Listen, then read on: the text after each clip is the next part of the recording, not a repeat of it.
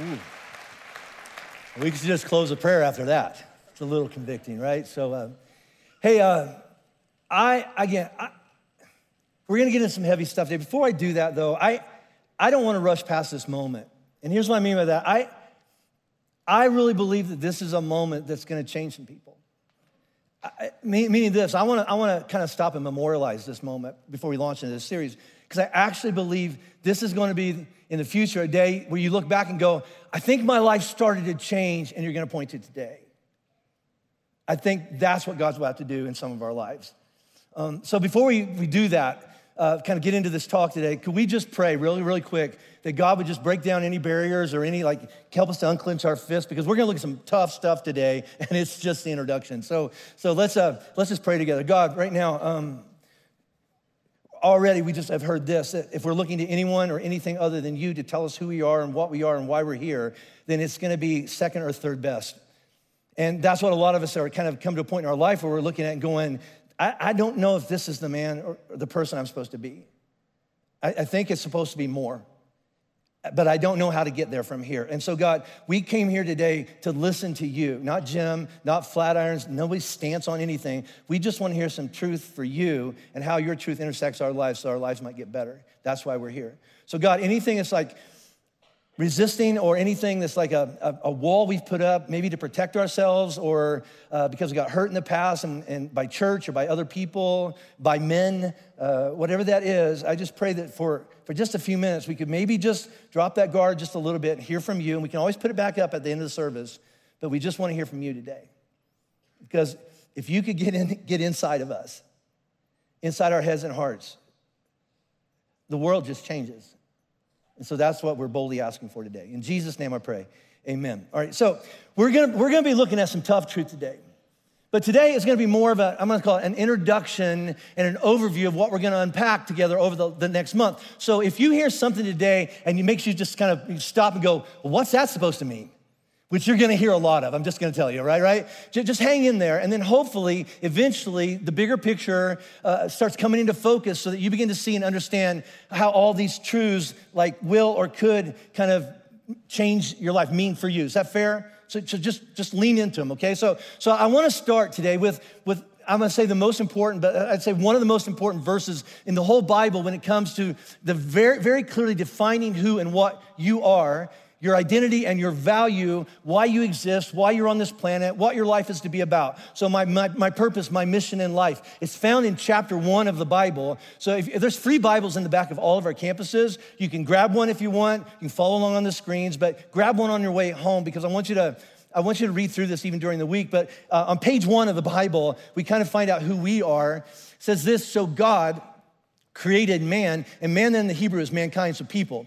So God created people in his own image. In the image of God, God created him. Male and female, God created them. Now, we've probably all heard something like this before, but we need to kind of hit pause and let this sink in. Like the weight and the meaning and the implications of what God is doing here. Because in that one verse right there, here, I'm gonna make it really, really clear. Both male and female, both men and women are equally created in the image of God. Both men and women are equally created in the image of God. Men are like God and women are like vice God. And it's not that.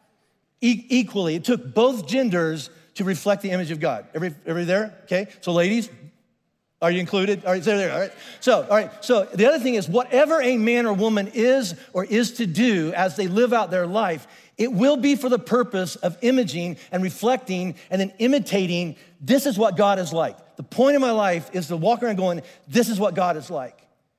And here's what that one verse means and is repeated over and over in Scripture.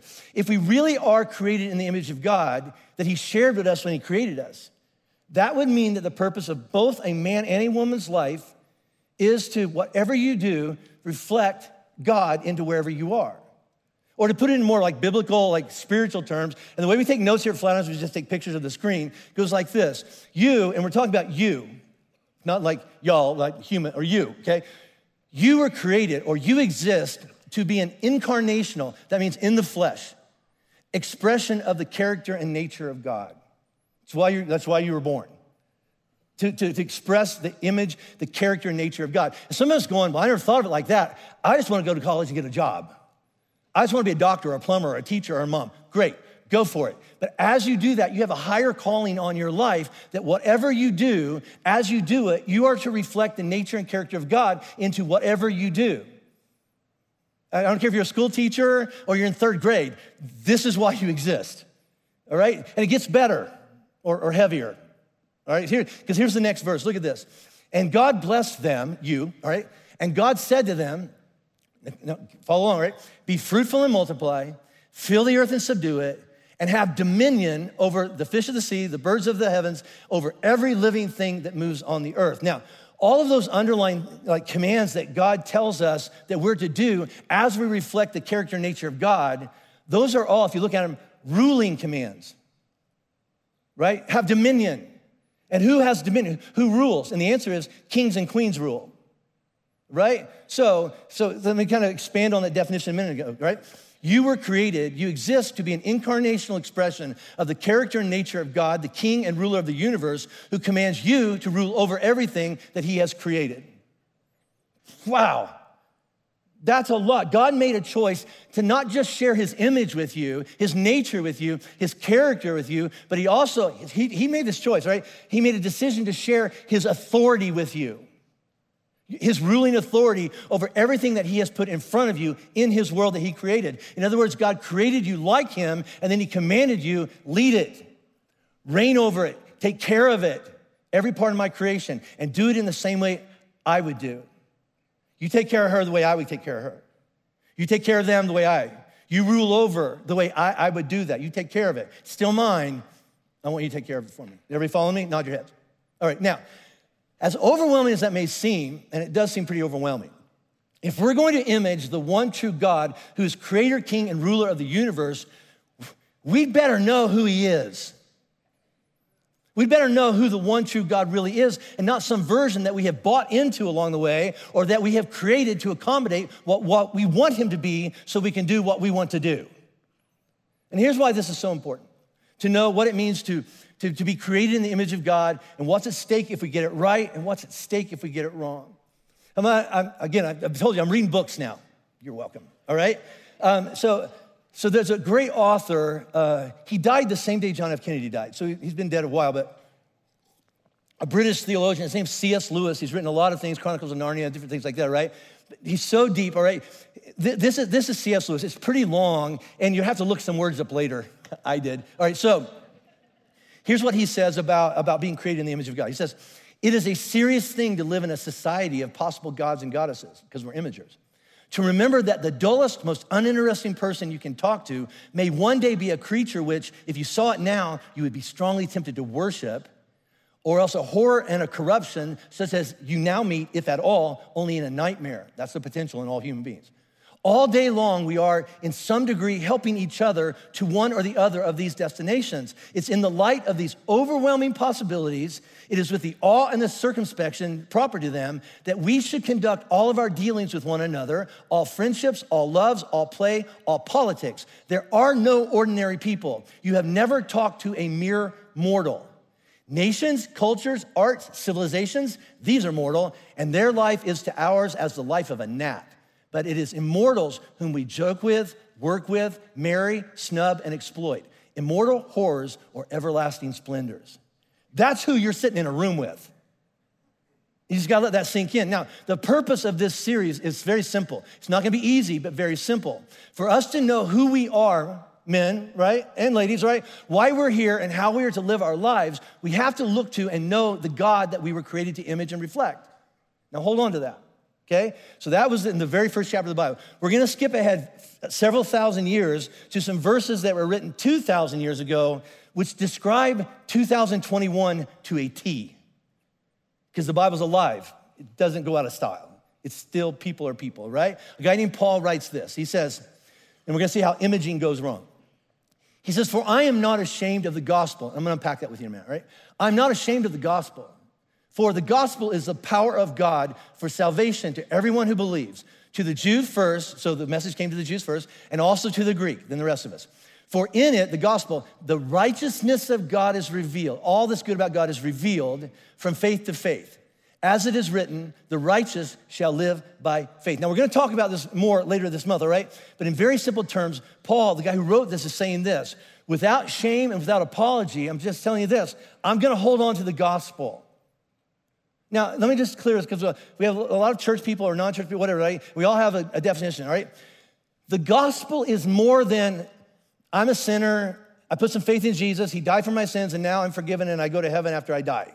It's that, but it's so much more than that, right? Paul is saying that the gospel, and here's what, when he says gospel, he means this: the story that began in chapter 1 with creation, where we were meant to live with God, was ruined by sin because we rebelled against God and told him to butt out of our lives and mind our own business. The Old Testament, the story of God reaching out to his people over and over and over and saying, just follow me and live with me, right? This is what it looks like, the image with me, all right? Our constant rebellion and failure to do so, and then God eventually sending his son Jesus to say, this is what it looks like, and then Jesus paying for our sins and mistakes by dying on a cross, buried in a tomb, and then rising from the dead after 3 days, so that living this kind of life with God is now possible. How is it possible? By the same power that raised Christ from the dead. That power now lives in you. Impossible things are now possible. That's the gospel. And it's made possible by faith, holding on to who God really is and what he has promised. And Paul says this: that gospel can show you all that is good with God, but you're gonna have to hold on to it by faith. Now, the obvious question is this: if I'm supposed to image the good God, how does a person really know what the good God is really like? If I'm supposed to bring him into everything, how do I know what God is really like? This is where it's gonna get really controversial. Buckle up. All right, here we go. So, for the wrath of God, you know what I'm talking about here, okay. I don't like to talk about the wrath of God. Then you don't wanna talk about the love of God. Because you can't have love without wrath. I'll give you an example. If somebody rapes your child, what's your response? It better be wrath, or you don't love your child. You follow me? Because God hates what sin does to his children. So there's a love, but you cannot have love without wrath, right? Because if I said, oh, I just love everybody, so have your way with her, I'm a bad dad. And you would not say, I love my child. Is that right? So they may get hung up on the wrath, okay?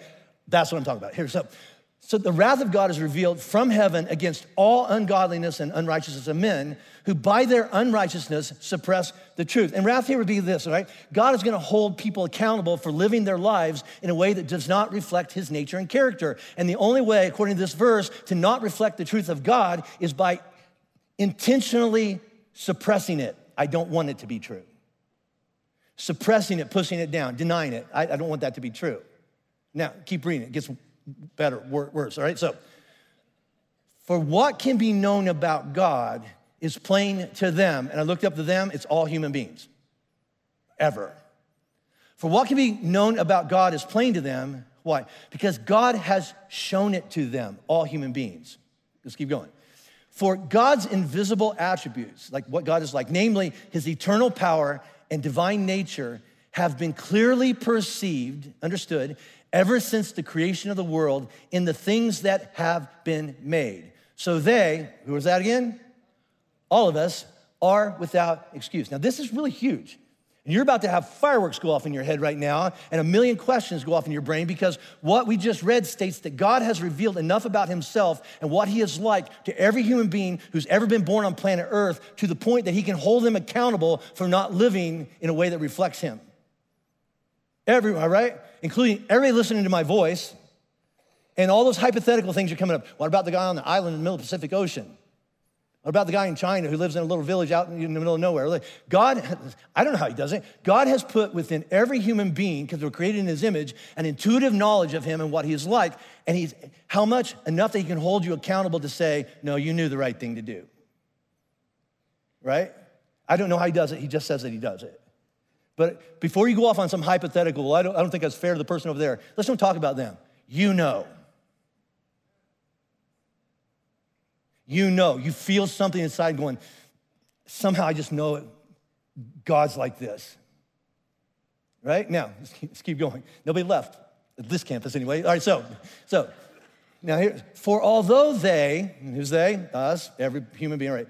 Although they knew God, They did not honor him as God or give thanks to him as God, but they became futile, empty in their thinking, and their foolish heart were darkened. Claiming to be wise, welcome to 2021, claiming to be wise, they became, what's the word? Fools, and exchanged the glory, all this good, of the immortal God for images resembling mortal man and birds and animals and creeping things. Therefore, this is how God responds to that, gave them up to the lust of their hearts, to impurity, to the dishonoring of their bodies among themselves, because, here it is, we exchanged the truth about God for a lie, and worshiped and served the creature, created things, rather than the Creator, who is blessed forever. Amen. Now this explains every sin and mistake since the beginning of time. God says, this is what I'm like, this is what I want to do through you. And you're like me, and if I'm telling you to image and reflect what I want done in my world, in how we treat other people. Here's what I want you to do with your family. Here's what I want you to do with your body sexually, all right? And our response is, I know what God commands. I just don't want to honor that. I don't want to do that. I think I would be a better God for my life. I have a better, wiser way to live my life. And so they is we take the one true God, which doesn't line up with the way that we want truth to be true and what we want to do and pursue, and we just do an exchange. We exchange the truth of God, and we have a lie. We reinvent a version of God that not only allows us to do what we want to do, but we don't stop there. We invent a God that gets on board and blesses what we're gonna do anyway, and then we justify it by saying this, well, I just believe that my God would want me to be, or the God that I would worship is the God, right? And the rest of that sentence is, I want a God who wants the same things I want. Basically, I want him to get on board with my selfish happiness. And if he doesn't want to do that, then I just reinvent a new God and I'll worship him. God says in his word, this is truth. This is reality. This leads to life. This is the best life possible for you. And we respond, but I want something different. So we reinvent God into an image that we create ourselves and tell us that our God serves us instead of us serving God. God works for me. He saved me, and I'll let you know when I need you next time. Now, in order to do that, we have to trade in true God and recreate a new version of God so we'll get on board with what we want to do. Or how about this? You say, well, I'm not in that camp. We see stuff happening in our world right now, and we intuitively just know that doesn't seem right. That doesn't feel like God. But I don't have the words or the theology or the depth to explain why it's not a good thing, so we do nothing. I don't know how to talk about that. And the world around us sinks deeper and deeper into confusion and darkness and death. And please hear me. The world is getting worse, not better. Because men without the one true God is lost and capable of incredible evil. And we're proving that every day. Why? Because we're leaving God out, or we're pushing God out. We're suppressing down God's truth, which is the only thing that is true and really does work long-term in his world. I'm gonna give you some areas. Oh, I'm gonna get in so many emails. But we're gonna get out of the hypothetical. Like, what does that mean? Here we go. All right? So email me at benfoot. All right, buckle up, all right? I'm not picking on anybody. I'm just saying, let's just look at our culture. God defined marriage regardless of what some earthly man-made wisdom, Supreme Court rules. And God will never be on board with flippant divorce or same-sex marriage, because marriage is meant to reflect his image completely, which is why God made us male and female, and then in marriage joins us together by his Holy Spirit to reflect his Trinity, who he is and what he's like. So he can't, and he never will get on board with any definition of marriage that doesn't reflect him properly. And the only way for you to get on board with something that disagrees with God is to reject God and suppress and reinvent a false version of God. You didn't hear that anywhere else this week. Right? But you say, whoa. People can't help who they love. Right? Take a picture of this. God is love. Love is not God. We do not worship emotions. Because you know what? If you can't help that, then you can't help who you hate. So let's just give up on racism. We hate who we hate. Nobody's in that camp. See, we worship God, not feelings. And even, I'll give this to you, even if a person can't presently control how they feel, gay or straight, okay, I'll give that to you. But every person with the same power that raised Christ from the grave, which is available to every person listening to my voice, you can decide how you are or are not going to respond and pursue how you feel. But that doesn't seem fair or fun. So we just change God, and now I can do anything I want. Don't clap because I want to, there's a football game on and I want to get home. All right, so I have my priorities. All right, we're just gonna go in for this, okay? God created two genders. And anything that pursues something else is the result, I understand, but it's a result of brokenness in a sinful world. And the only way to embrace anything else is to reject God himself and reinvent a false one that accommodates what we want to be true. And we say it's because we love people, but the most hateful thing I could ever do to God or this other person is say their sin's okay. God will never get on board with, right? Abortion as birth control, as, hey, Jim, it's just the way it is now. That ship has sailed. No, it hasn't. It's still the murder of an innocent life, and God is life, and therefore God can never get on board with the murder of innocent life. So to be okay with abortion on demand, you have to reinvent God. And the one true God will not be reinvented. He cannot. He's God, and you are not. Now, time out. Everybody take a breath. Whew, I'm right? Do not put words in my mouth or God's, worse yet, God's mouth. Not once did you hear me say that God doesn't love people who disagree with what he says is true, who disobey what he says is true. He does. That's why he sent Jesus, his one and only son, so that when you and I do things, and we all have done this, that disagree with his truth, that's the definition of sin, forgiveness and salvation are made available to anyone who by faith, ready, repents and turns away from that and then walks back towards Jesus. That's the gospel that saves people, right? See, here's the problem. I'm about to blast Christians, right? Here's the problem in the church today. And when I'm talking about the church today, I'm talking about most churches and most Christians.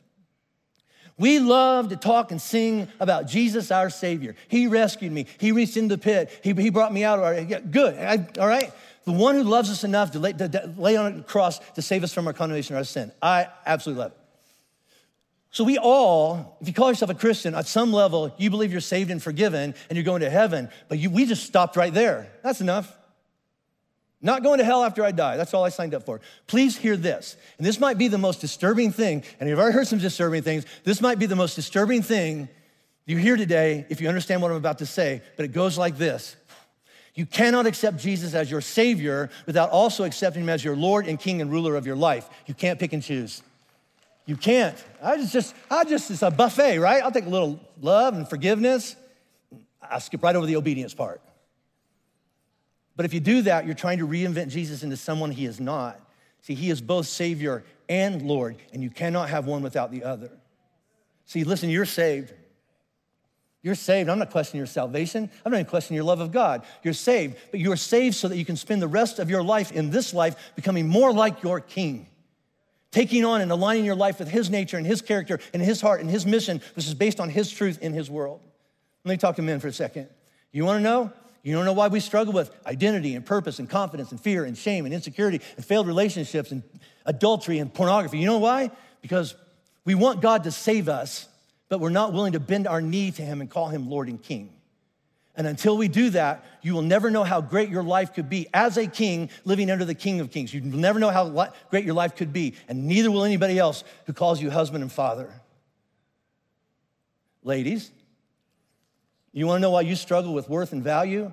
Why you live with all that guilt and shame for all the times where you have regret over doing something or giving too much of yourself away, and you can blame it on bad men for your problems, but at the end of the day, is it possible you were looking for something in a flawed, selfish father, husband, or boyfriend that really you could only have gotten from God? And God and his truth are the only truth that gets to define you, and when you look for it in someone else, you might not have meant to, but you rejected God, and that's why part of your soul feels dead and empty and hopeless. I hope I'm wrong. Am I? This is just the introduction. Well, it's the last time I'm coming to church here. I hope not. But look, I just thought I'd rip the Band-Aid off and just call out the upstream, deeper problem that every man questioning his identity as a purpose as a man, and every woman looking to all the wrong places to tell her who she is and what she's worth, and it's this. Hey, church, we have turned our back on the one true God. And what he says is true. And we've been following a false God that we made up. And that God is failing us and failing our children. And the reason that God is failing us is because he's not real. He's an idol. And that by definition, we're talking about a deeper spiritual problem that is rooted in the pits of hell. Now, I'm not gonna get, I'm gonna get a little weirder here. Please know this. There is a specific scheme formed against you by Satan, who wants to not just kill, steal, and destroy you and everything you love.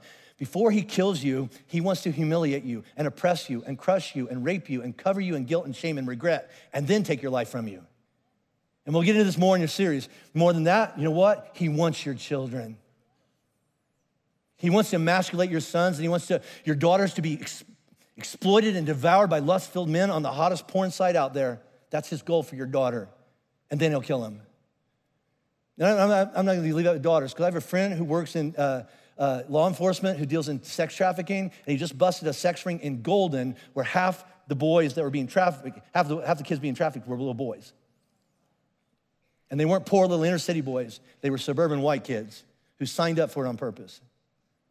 We're broken. Why? Because Satan can't kill Jesus. He tried that and he failed. So he's drawn a target on the image of Jesus, which is you and your son and your daughter. And after he ruins their life, he will crucify them unless we turn back to the one true God and call him Lord and King. Now, I told you we're going to go deep and heavy, but the key to this series is going to be the reversal of the most common line of thinking in our culture today. You heard it 1,000 times this week. And I touched on it a few weeks ago, but this is our culture. It says this: first look in. Look into your own heart. What do you want? What do you desire? What do you feel? You be true to yourself. You can be anything you want to be. Don't deny yourself anything. If you feel this way, then go for it. Then you look around. You surround yourself with people who agree with you. And nobody's allowed to disagree with you. That's hate. That's intolerance.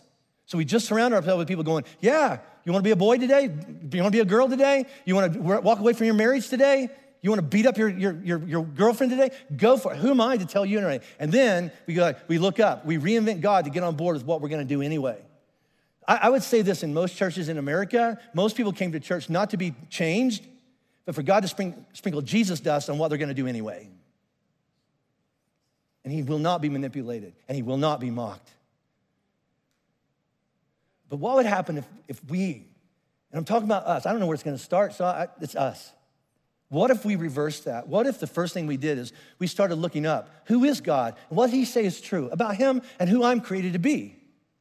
Right? And then we look out, we look at the world. What's going on in the world that God says to be cared for and ruled over and reigned and restored and brought back to what God wants it to be? And then we look in. How has God uniquely designed and equipped me to image him in this marriage, in this family, at this job, in this friendship? What if I looked up and then I looked out and then I said, here am I, God, send me. I'm that man. See, I heard a story last week. I think that it's a good way to end today. A parent was tucking their little girl into bed one night, and the little girl looked at her mom and dad, or I forget what it was, and says, what's God do all day? That's a great question. And the parent thought for a second and just looked at the little girl and said, he fixes broken stuff. Isn't that good? Write that down. That's your tuck-in story tonight. You're welcome. See, the God that we've been talking about created us, gave us a mission and a purpose of living and ruling with him, and we screwed it up. All of us, everyone has fallen short of that. But the same God has never and will never turn his back on us or give up on us. God fixes broken people, and at some level, we're all broken. Even if we're saved and going to heaven, there's part of us that every day still resists God and his perfect truth. But because of God's great love for us and the grace that he has provided to us, it's never too late for anyone this side of your funeral. But please hear this: the same grace that takes away your sin and condemnation is the same grace provided to you so that your life can change and you become more and more like the one who created you. See, abundant life has got to be more than not going to hell after we die. It has to mean something in this life too. See, I love these verses. We've all heard these verses, and I believe them. There is no condemnation for those of us in Christ Jesus, right? Or how about this one? Therefore, if anyone is in Christ, she's a new creation. The old has passed away. Behold, the new has come. Your past does not have to define your future. The way it's always been in your family does not have to be the future of your family. The way your marriage has always been, the way you've always gotten along with your dad or your mom or your son or your daughter, it can change. The past does not have to define our future. It doesn't get to. And if we let it, we made an idol and we call it God. My past is my God. And I worship my brokenness. Now, if that's true, then it's time to return to God's truth as applied to this new life. And that's what we're going to run after. No condemnation. New life. Let me talk to parents. Christian faith is the one thing that can never rest upon past generations. We can't figure it out and go, okay, our kids and grandkids are good. No. Every generation has to decide what they will do with God, the God that we hand to them. And then based on what we hand them, they will make their decision about God and how faith in him will manifest itself in their life. So let me talk to all the parents and grandparents in here. What are we handing to our children?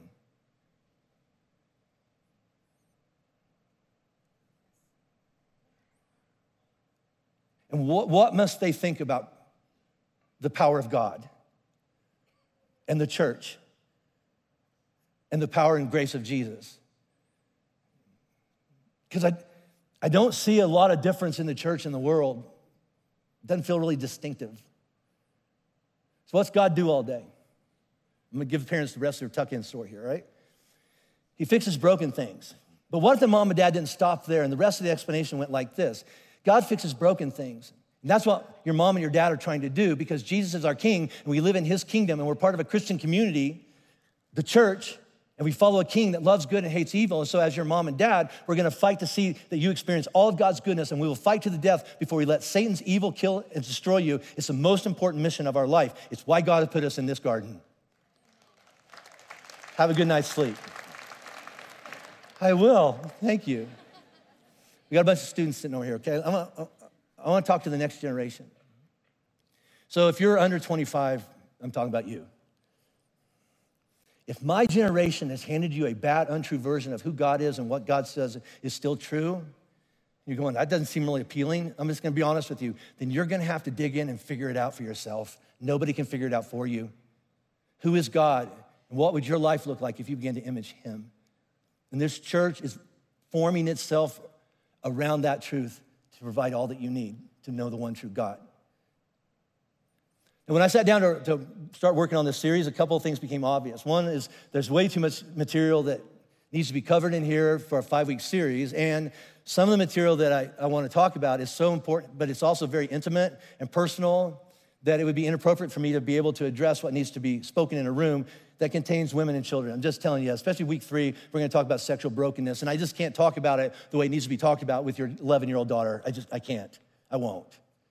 So here's what I decided to do for the next 4 Tuesday mornings, okay? And it says you have to register, but I'm Pastor Jim. No, you don't.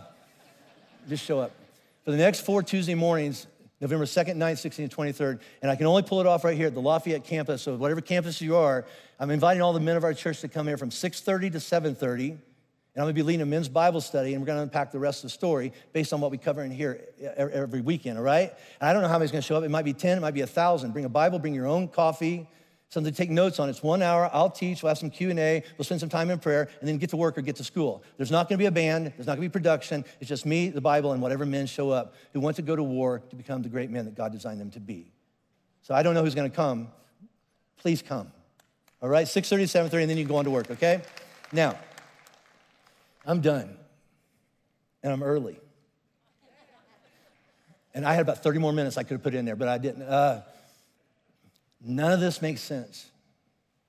It's foolishness.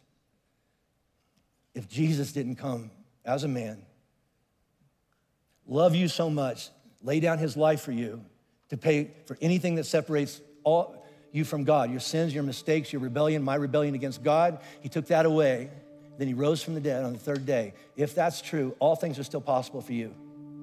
Forgiveness is possible for you. Restoration is possible for you. Resurrection of the dead part of your life that you've given up on because somebody took it from you, God wants to give it back to you. That's not prosperity gospel, that's just gospel. He wants to give you back the part of your heart that's got stolen. He wants to give you back your dignity. I was driving in today, and I heard one of those commercials on TV. Let me tell you what, our greatest need is not low T. How many ever get that Instagram commercial? All right, apparently I have low T. It's low awareness of the spiritual masculinity that God has put inside of us that the world is waiting on for us to discover and lean into and take care of our kingdoms. These beautiful women and children in our life, not because they're frail, but because they're so valuable. And if you don't get between the world and your children, Satan will crucify them. Not on my watch. Amen? Stand up at all campuses. I hope you come back. You know what? It's the 9 o'clock service. I hope you call a friend right now and say, meet me at Lafayette, or meet me at Denver, or meet me at Aurora, and you come a second time. Or if you need this again, sit through this again. I hope you send a link to every person you know going, you've got to see this, you've got to see this, you've got to see this, and then bring them back with you next week. We've looked to everything else except Jesus to tell us how to live our life. How's that going for you? So they're gonna sing my dad's favorite hymn. Turn your eyes upon Jesus. Look full in his wonderful face. And all this other nonsense will grow strangely dim in the light of his glory and his grace. I believe that. So Father God, we represent the entire gamut. Some of us are just getting acquainted with you. Some of us have been following you for a long time, but all of us have this in common. We need Jesus in our life. We need grace in our life. We need power in our life. We need forgiveness in our life so that we can take our stand with hands raised, heart abandoned, going, I give up on running my own life. I resign as king of my own life. And Jesus, I ask you to step on the throne of my life and I will follow you. And everybody's world gets better because you're the one true king. That's why I worship you. In Jesus' name I pray. Amen.